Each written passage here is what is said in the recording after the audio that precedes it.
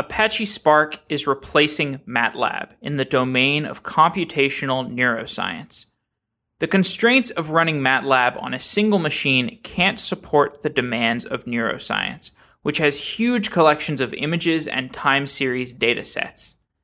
Jeremy Freeman is a computational neuroscientist who is adopting Apache Spark to be able to analyze these giant datasets that do not fit on a single machine. But Apache Spark was not designed with neuroscience in mind. For this reason, Jeremy has helped to build several libraries on top of Spark. Thunder is a library for standard distributed representations of data. Lightning is an API for reproducible web visualizations. These abstractions sit on top of Spark and add a layer of usability. As it turns out, solving these problems for neuroscience have produced tools that are useful in a variety of other domains. In our discussion with Jeremy Freeman, we talk about Apache Spark, neuroscience, and the technological and cultural problems faced by traditional academic research.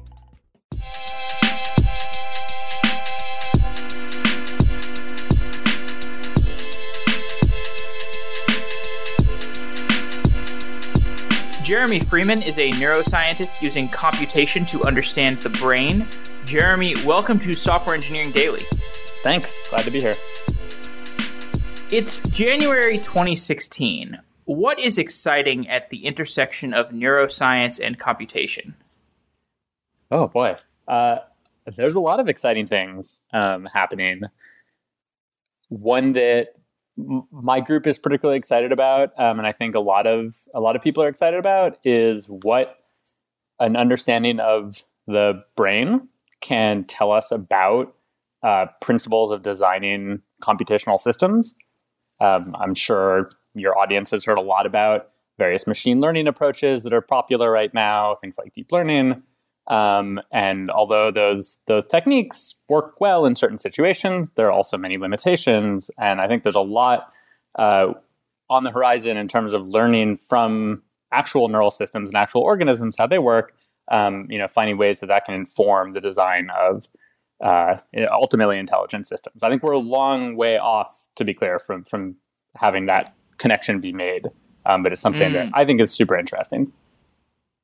So we had Francois Chalais on the show at the time of this episode.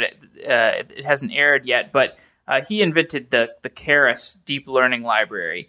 And one of the things that he said when we were talking about this brain versus computational, machine learning stuff, is that he thought that there is not really anything particularly remarkable about the human brain or just brains of organisms relative to the ways that we can design computer systems. So he didn't really see it as, we should look at the brain as this idealistic thing that we should learn from. We should more think about the first principles that the brain exhibits, and we can build computer systems that are based on those first principles. Does that idea resonate with you? I think that makes sense. I guess as a neuroscientist, I do find the brains of organisms to be pretty remarkable. I find organisms to be remarkable. It's not just the brain, so the brain and the body and that whole system. I think it's definitely true. On the one hand, there are things that we can now build computer systems to do that vastly dwarf the capabilities of any organism. Often you can build algorithms to solve problems in ways that are surely not how we're doing it because of the sort of resources and the maybe memory or other sort of constraints that you don't need to worry about in a computer system. At the same time, I think there are properties of intelligence exhibited by organisms that include things like adaptability and sort of robustness and the ability to kind of continue to operate appropriately under a wide variety of external environments and circumstances. And this is true in domains like face recognition or recognition in general. It was also true in things like navigation and just how do you put a small child in a room full of obstacles and objects, it can sort of find its way through and not bump into things. Or if it does, it sort of gets back up. That kind of sort of intuitive, contextual adaptability, I think we don't even have the right idea to think about how to build computer systems that exhibit those kinds of properties. Again, there are things that computers do that are remarkable and in some ways dwarf.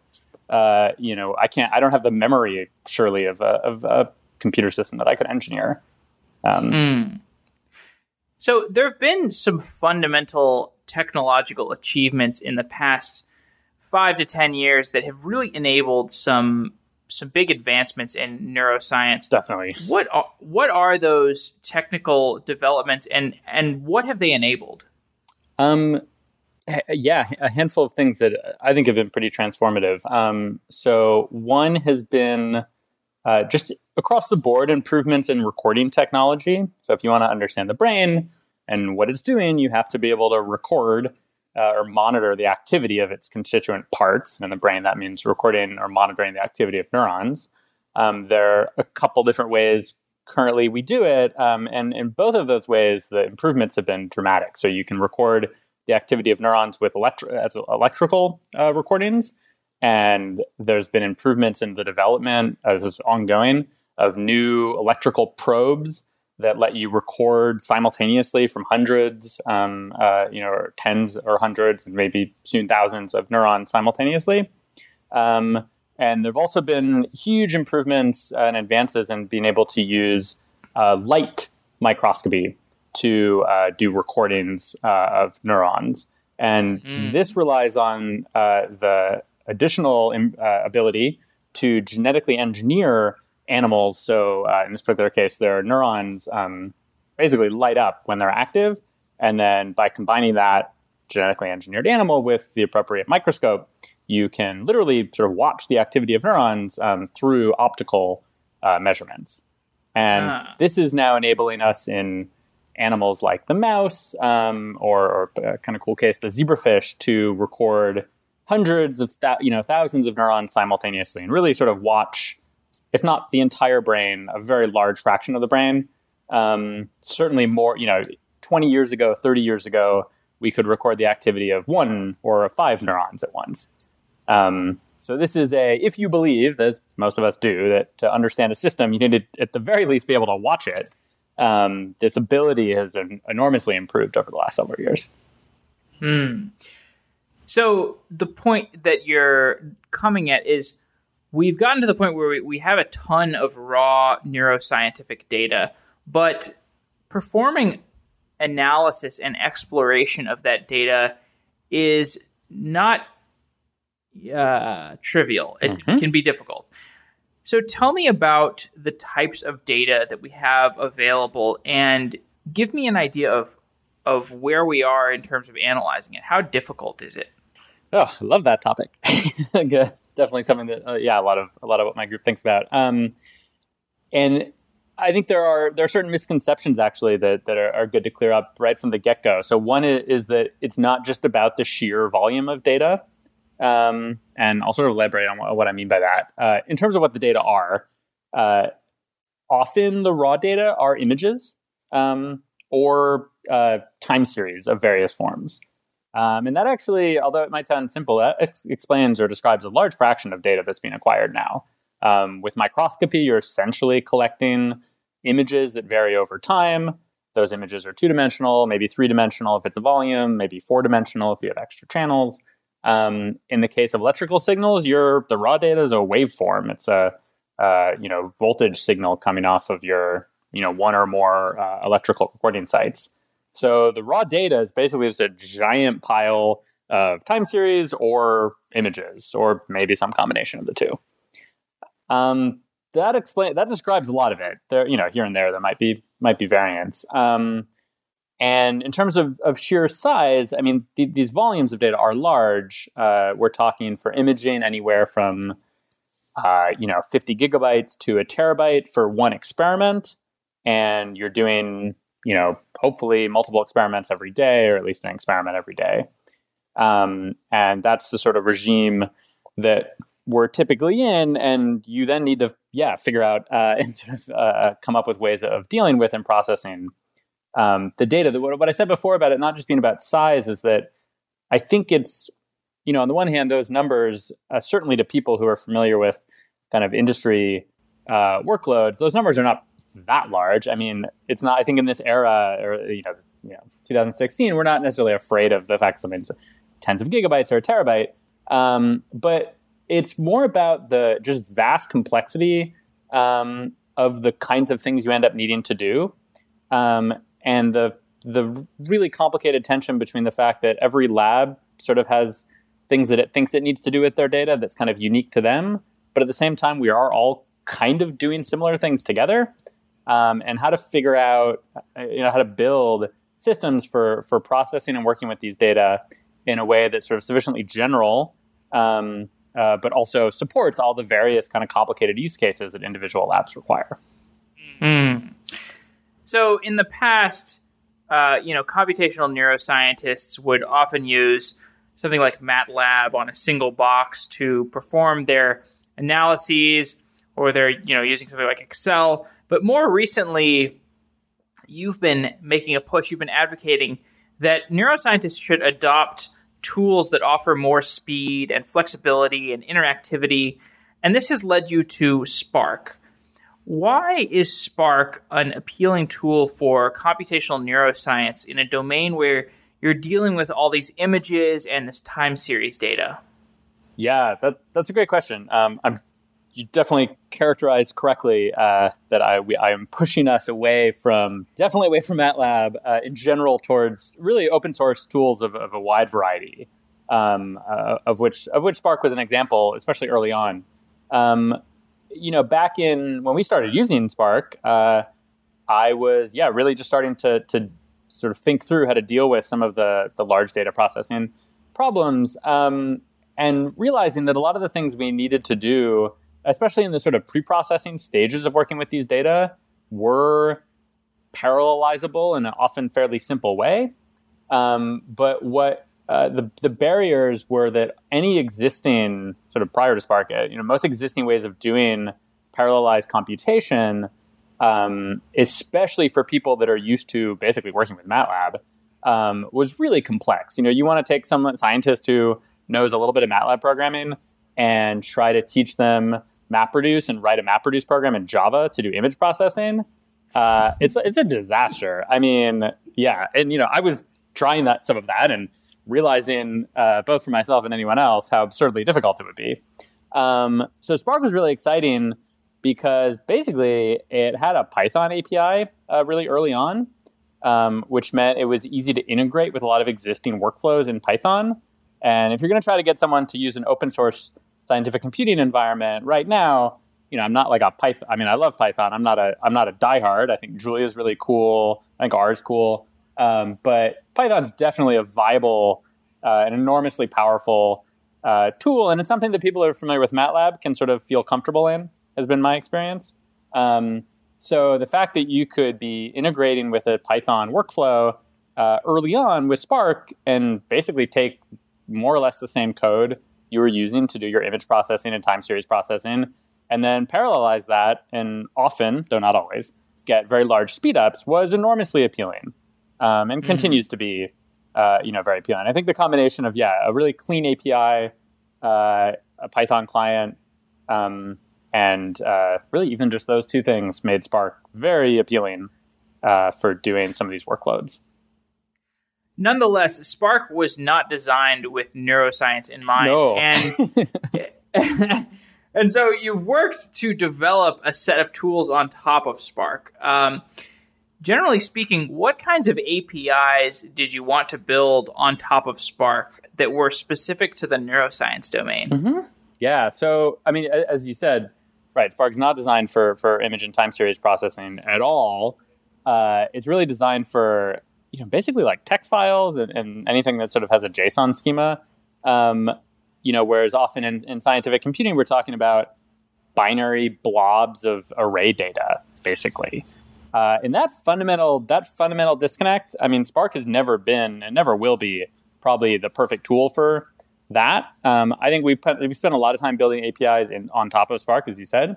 And a lot of that involved just having convenient ways and simple ways of loading data from a variety of sources, which include things like images and flat binary data.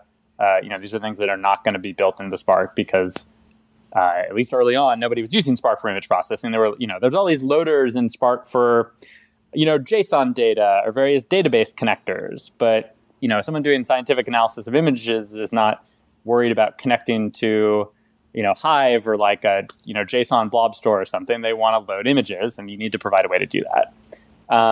So a lot of what we've done is build, ways of, in a distributed sense, loading data from different sources that are the kinds of things we interact with, and then expressing, often by sort of following API styles that we really like scikit-learn, offering a variety of both kind of statistical calculations as well as more complex algorithms to be run on top of data of this form.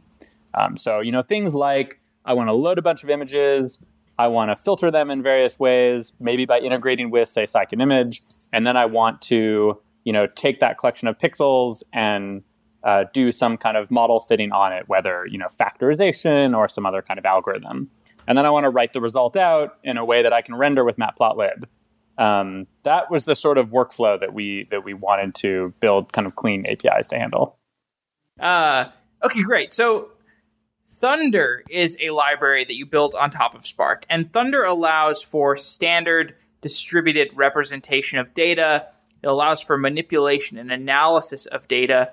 And it sounds like part of the advantage of Thunder is it allows you to attack these data sets that are not in the format that is particularly copacetic with Spark traditionally, these blobs of data.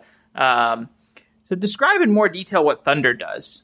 Yeah, it's great. It's something that we've very recently has sort of evolved, actually, the answer to this question.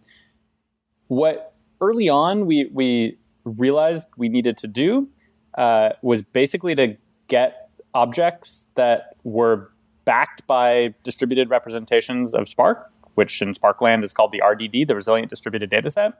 But the thing we wanted was something a lot more like a NumPy array, because almost all scientific data, at least the kinds that we're working with, I said before, it's usually images and time series. Another way to say that is it's usually some kind of n-dimensional array.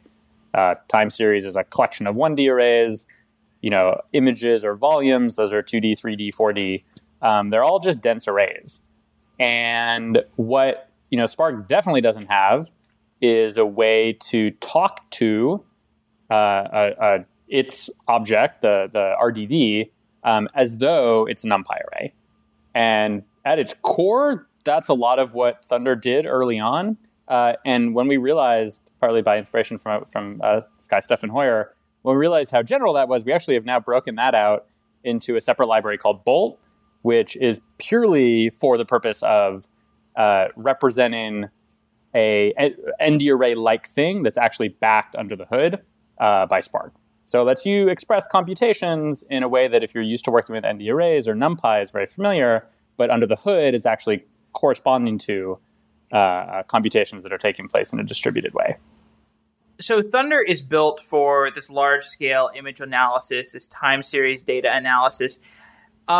It's understandable that that you first noticed this was not particularly well-suited for Spark in the realm of neuroscience, but this actually sounds like a generally useful tool, the ability to process large-scale data that is in the form of images or time series.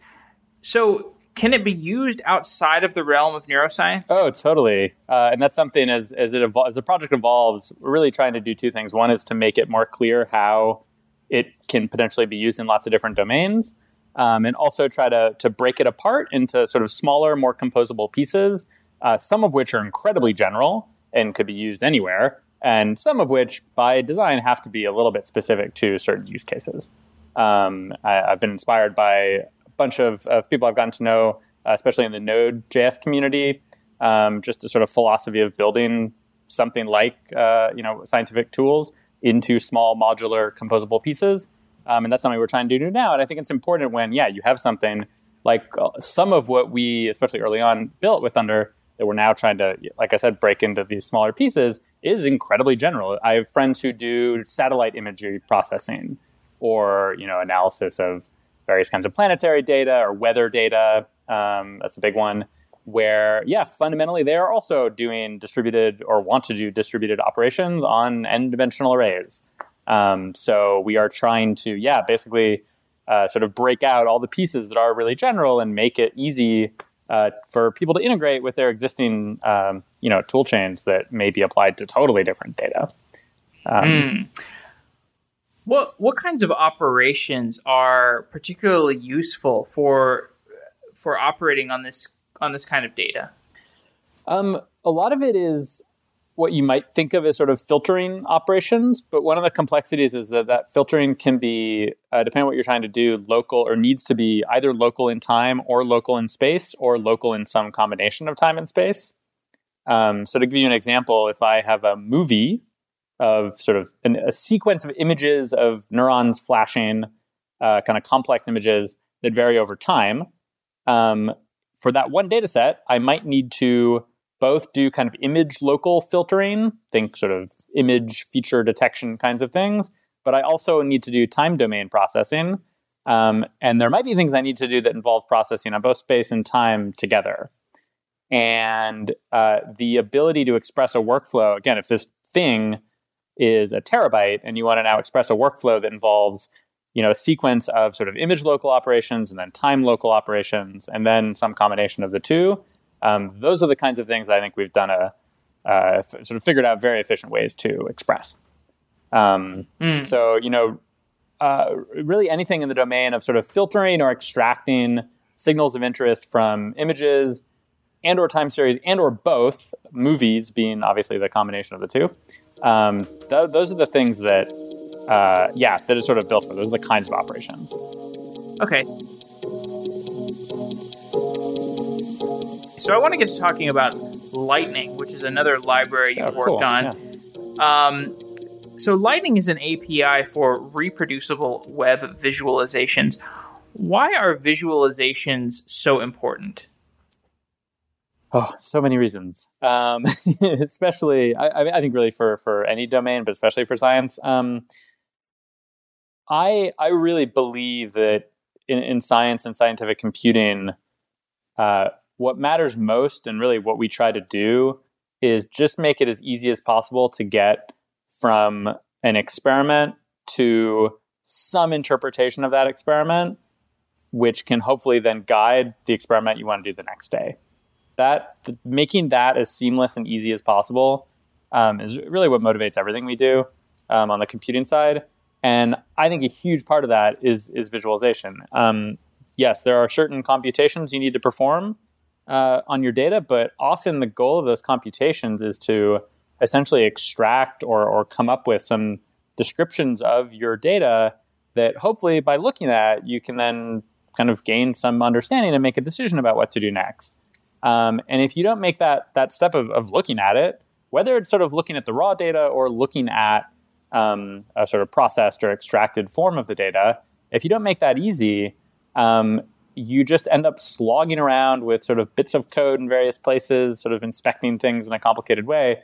Whereas often the insight you might need can be obtained really just by looking at it. But it's sort of making it easy to just look at it is what I think is the most important thing about visualization. So making it easy to look at, that's fascinating. So with the Lightning visualization project, you also wanted to separate the process of analysis and visualization. And this is interesting to me because I was wondering why would you want to separate these two activities? Because it seems like the analysis of data goes hand in hand with deciding what type of visualization you would want to create. So why did you want to separate those into explicit processes? So yeah, I agree. You often want to do them side by side. So it sort of hinges on what we mean by separate. Well, Lightning was really born out of a difficulty that me and the main developer, Matt Conlin, who's amazing. Hi, Matt. We're faced with, which is that right now, the most exciting kind of tools for data visualization are built in our web technologies. HTML5, libraries, things like D3, but also all kinds of new up-and-coming things. The web is really the place to be doing interactivity of any kind, dynamic visualization, 3D visualization, It's incredibly powerful. And we're sort of in a funny place right now because although I love and our lab does tons of work with JavaScript, right now, JavaScript and Node are not really the place that we can do all of the computing we need to do for scientific workflows. Building something to do the kinds of like image and time series processing right now, the Python stack, for example, is way more mature. There's nothing quite like that in JavaScript, though. Hopefully there will be at some point in the future. And a very good friend of mine, Max, is thinking a lot about it, and many others are thinking a lot about this. So given that we still do a lot of our analysis in Python, but we want to leverage web technologies to do visualization, there has to be some kind of interface, and ideally a clean one, despite there being some separation between what's going on in web land and what's going on in Python land. Lightning, I would say, is one example of a few ways that have been developed to try to sort of embrace and think about how to bridge that gap. Other ones, include things like something called Vega, which sort of speaks to this. There's something called Bokeh. There are a couple of others. But that sort of separation is almost built into the fact that you're using two different technologies to do the two different pieces of what is fundamentally, you are trying to do analysis and visualization, but if you are going to have to use two sort of different tool sets, then what we felt, you really want to think carefully about what does that interface look like and how do you build both sides of it in a sufficiently modular general way to be effective. This is like in opposition to MATLAB, where you do the analysis and the visualization in the same application. Yes, I think everything we do is sort of broadly in opposition to MATLAB. Okay, no, I'm joking. No, I think it's a great insight because in a way, the reason that you're absolutely right. MATLAB has it easy because you're doing everything in the same language. Just the other day, we were talking about how easy it is to build GUIs in MATLAB. You can build these great, I don't know, they're cool. Like you can build these interactive GUIs, and then you can like have conditional on a GUI event trigger the execution of some MATLAB code. Doing all of that, if you're stuck inside one monolithic thing, it's like pretty straightforward to do. Ultimately, I think that is not the right approach to scientific or software development in general. But if you're now in a world where you're using sort of different tools for different parts of a problem, you need to think really hard about designing clean interfaces to make these kinds of things possible. So I don't think it means we should use MATLAB. It means that we just should think carefully through these problems and build cool technologies.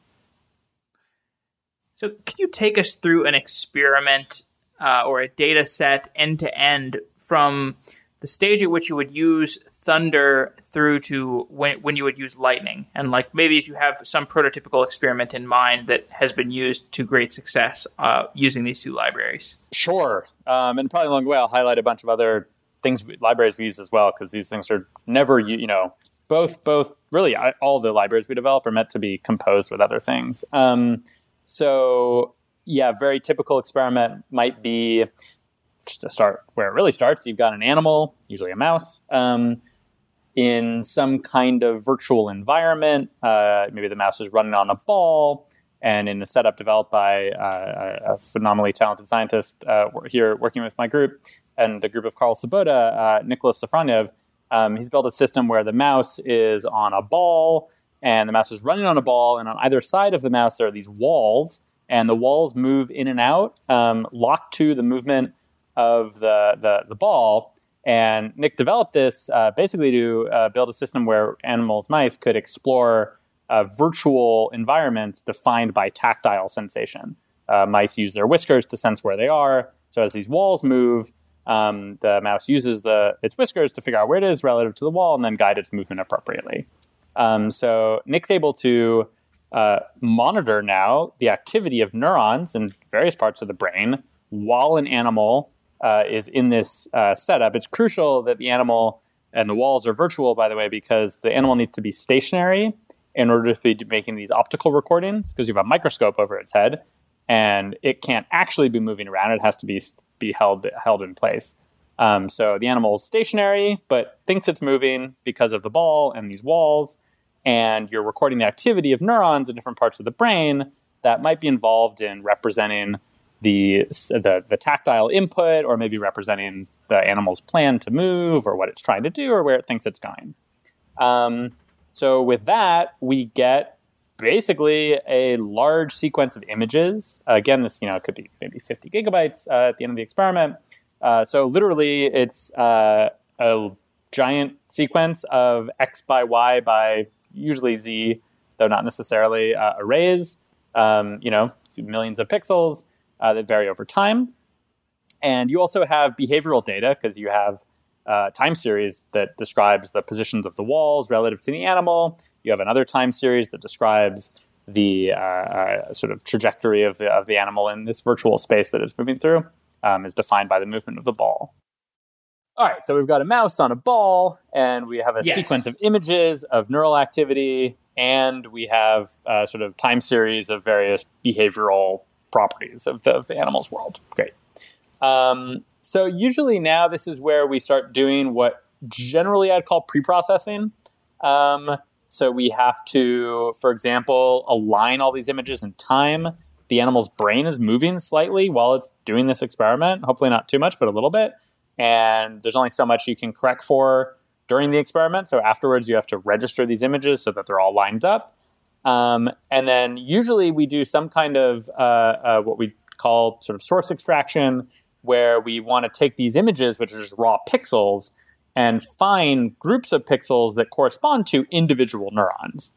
If you look at one of these images, you basically see little blobs that are neurons, and then there's other stuff in between, dendrites and such.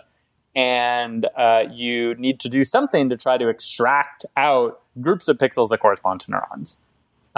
So those two, and then once you have the time series associated with each neuron, you usually have to do some kind of time local filtering to try to remove artifacts, bandpass filtering, various kinds of frequency domain stuff. So that total sequence of sort of image domain processing, extraction, time domain processing, those are all things that with Thunder, alongside various stuff from SciPy and NumPy, of course, and scikit-image, with Thunder and then Spark under the hood parallelizing, that's sort of that domain. Right. What you get out at the end of the day, after you've done all of that, is basically, hopefully, a time series associated with every single neuron, as well as a time series associated with very behavioral measurements. And then what we do really depends on the kinds of questions we're asking. If we want to, in a more kind of exploratory, interactive way, for example, render a big collection of time series and browse through them, that's something that we can use Lightning for. If we want to do something where you can sort of render a kind of graph-like representation that shows individual neurons and how they're correlated with each other, that's something that Lightning is well suited to. But, sometimes maybe you just want to, plot, a histogram of activity. That's something where we can have an interactive histogram in Lightning, or you could use Matplotlib, or you could use, Bokeh if you want. I mean, we like to be very open to lots of different tools. But it's really when you want to start exploring, usually this kind of extracted data in an interactive way that we find Lightning to be especially powerful. And then you want to sort of immediately share that with somebody. Because you can send them a link, and then they can sort of interact with the very same interactive visualization that you were looking at. So this level of being able to model data on the per neuron time series level, I can see how useful this would be. Would this have been possible without the kinds of tooling that you've built with Spark, or just, I guess, without the kind of tooling that Spark provides? In some sense, definitely. It's just a question of time. I wouldn't say there's anything, and it doesn't bother me. I don't think there's anything we've built enables that's sort of fundamentally not possible with other tools. What is maybe kind of fundamentally different is that when you make these things fast enough, it actually changes the way you work with and the way you analyze the data.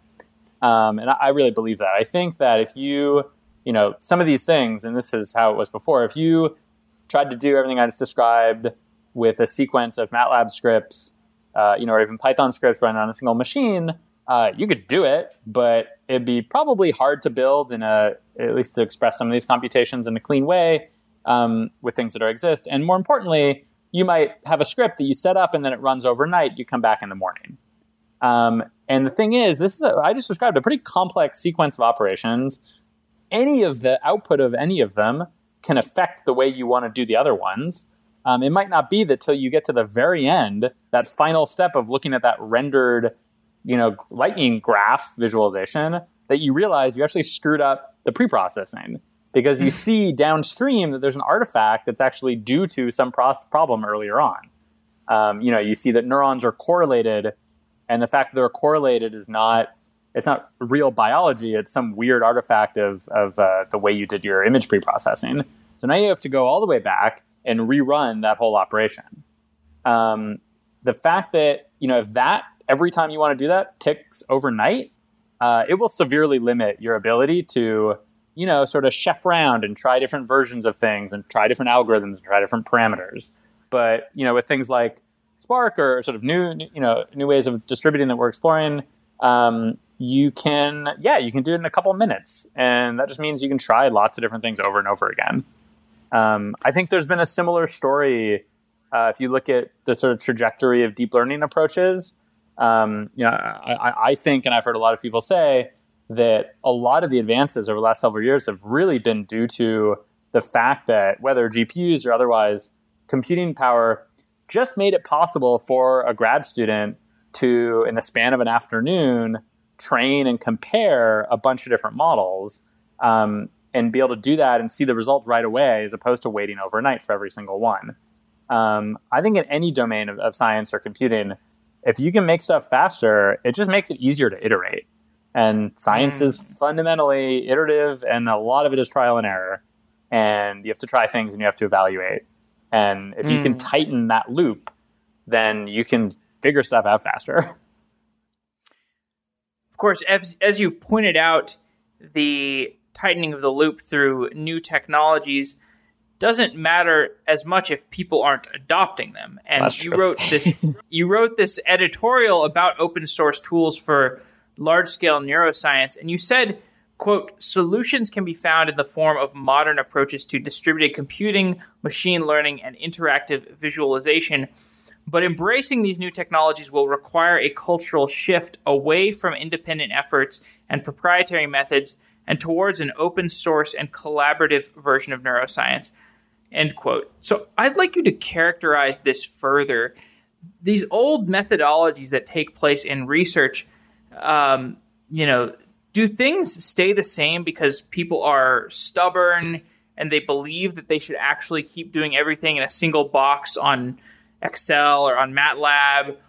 Or is it because people simply just don't have the training or the breadth of understanding to use new tools like Spark? I think this is a huge problem. It's a huge topic, an enormously important one. I also think it goes, as hopefully that quote indicated, well beyond, say, Spark. It affects really the adoption of all kinds of open source tools and technologies in science. Just in general, sort of adopting the right technologies, whatever they may be. I think there are a number of issues. Some of them involve education. I think fundamentally there's far too little training in basic principles of sort of scientific computing in general, software engineering in the sciences. At a bare minimum, any graduate student entering a computing intensive field in science now should learn how to use GitHub, should learn how to version their code, should learn or be exposed to at least a couple different languages. And the fact that there are a couple different ways of doing a lot of things and to learn what those different approaches are. They should definitely learn at least one open source language as opposed to learning MATLAB, which, most of them do. I think Python's a particularly good choice. I basically say every incoming graduate student should learn JavaScript, just given the, rapidly increasing importance of the web and pretty much everything we do, whether it's sharing of code or sharing of data or visualization or whatever. So, at a bare minimum, there's an educational gap in the sciences right now where students learn MATLAB for about a week, and then they just sort of, figure it out from there. And, maybe their advisor sort of helps them, or the other people in the lab help them. I think there needs to be serious effort to sort of expose people properly to the tools that they need. And I've seen a lot of people who were never exposed to these things. After about a day, they get it. Like, you show someone GitHub and Git, and they realize, oh, I've spent all of this time like saving MATLAB scripts and giving them numbers to indicate what version they are. I wish I had had this thing. This looked great. And it's like, it doesn't take long, but you have to show people. And that's really about education. I think the other problem is in some of this, you said stubbornness. I think there's a little bit of this. There's a really strong tendency in science towards what I'll call sort of monolithic problem solving. I think almost every lab I've sort of encountered and worked with, there's always, for I think a variety of reasons, a strong tendency to want to sort of do it yourself. It's this kind of cowboy or sort of cowgirl mentality of, we're going to figure it out, we're going to solve our problems, and we're going to build things that sort of work for us. So labs, they love to talk about their pipelines. Every lab builds a pipeline. And the pipeline for your lab is sort of your lab's little toolkit of things that get you from point A to point B, where point A is usually the raw data and point B is your results, your publications. And every lab, I think, sort of feels the need to build something for themselves because they really want it to work for the work that they're doing. And instead of sort of looking at and being exposed to a potentially large open source community full of tools that could be valuable to their work, and also to think about how to build and describe their workflow in terms of small modular pieces that they could build and other labs could use. Instead, we have the situation where labs are basically building the sort of pipeline for their lab, and because it's for their lab, sort of by definition, is not going to be used by other labs, and then other labs are going to realize that there's nothing out there for them, and they're going to build it from scratch again. So you have this thing of every group basically essentially building out tools that do kind of the same thing, but instead of agreeing on conventions and standards and sort of building small libraries that everybody can use, people just end up building stuff from scratch. And it's, building something from scratch is really hard. Software engineering is really hard. So it's like, I don't blame. So the fact is, a lot of times it's not done particularly well. And that's not a failing. Again, this is there's a point here about education. It's really hard to do this stuff. So if you take on the challenge of building an entire software stack for your lab without using anything that anyone else has done, and you build it from scratch, and you're not experienced, you are not going to end up building something that anyone else can use, and then the problem just repeats. I want to talk a little more about this idea of neuroscience and computation intersecting. So you've said that we're not only learning ways to understand the brain further using computation, but we're also learning new perspectives for how to approach computation based on our analysis of the brain. How is our changing understanding of the brain introducing us to new ideas about computation?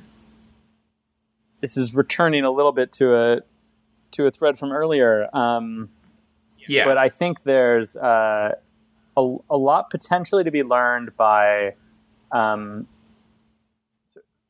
having organisms, usually animals, but humans in some cases, solve problems, and to try to have the problems that they're solving be problems that are kind of computationally rich, and hopefully at least interesting or challenging from the perspective of things that we're trying right now to train computers to do. And the hope, or the sort of the possibility, and I think this really has yet to be borne out, is that by watching how organisms and organisms' brains solve those problems, if you're trying to build a system to do something, and you've got this thing, this organism, this brain that's solving that problem, if it's actually solving a problem is interesting and important, and you can watch it and understand how it solves that problem, then there will be a potential for that idea to translate. I think one example, it hasn't really quite worked that way, but it's been interesting, is to watch the development of, on the one hand, object recognition systems, and on the other hand, sort of the organisms as systems that do object recognition. And there's been a lot of work recently showing actually a lot of potentially commonality between the sort of neural representation of objects in the brain and the quote-unquote neural representation of objects inside of, say, a deep learning system that was trained to do object recognition. I think it's cool to show that there's commonality between those. It doesn't really take it to the next level of actually having what we learn about the brain inform the way we think about the computational system. I think that has really yet to happen, and I hope it will happen. And we're certainly thinking about ways that those things might become a little more connected. But I think it starts with thinking really carefully about the problems that you're solving. Again, if I wanted to build a computer system that would, I don't know, learn to play a game by just exhaustively searching through every possible solution in a tree and doing that as fast as possible, I think that's probably very different than how any animal solves a game. So I don't think I'd learn a lot about that particular algorithm by studying organisms. But if you frame the problem a little more generally, as I said before, how do you have a system that can kind of adapt to changes in its surroundings? If something, an animal is doing something, and you sort of change something about the environment, or you change the rules, and the animal just kind of figures it out. I want to capture that, and if we can figure out a way or sort of understand how brains do that, then maybe we can think about how to translate that into how we think about it. What are your personal goals with all this research? You're studying all this stuff at the intersection of neuroscience and computation. Are you trying to become a better researcher? Are you trying to develop better therapies? Are you just trying to explore the space? Or is there a definitive goal that you have in mind? I definitely have goals. I'm not sure quite how definitive they are. I'm fundamentally interested in, first of all, how brains and organisms do the amazing things they do. I want to know, how is it that I can sit here and close my eyes and imagine walking through the room that I grew up in when I was 8 years old, and sort of recall it in vivid detail. That's absolutely astounding to me that I can do that. And I'm sure part of what drives me is just a deep inherent fascination in how that works. At the same time, a lot of what motivates me now really has to do with sort of thinking about the role that computation is playing in our lives moving forward.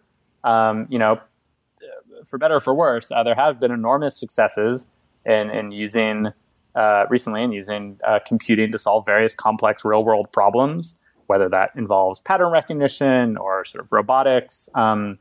These things are becoming very relevant to how we live in the world, and understanding both how to make those systems better, how to think about how actual organisms interact with sort of computing things generally, is, I think, very important, both from a sort of research perspective, but also from a perspective of sort of how we are going to live in the world, amongst all of these sort of computing things, and to really be understanding the brain and computation and how they fit together and sort of what interfaces look like, I think will just continue to be more and more important. And I'm very committed and to be honest, a little bit afraid of that happening, of being committed to that happening in the open. And I'm afraid of a sort of world in which really important advances in sort of computing and such take place within the sort of closed off walls of large corporations. I am a scientist. I believe in doing science and doing work that is shared and in the open, and available to everybody and reproducible by everybody.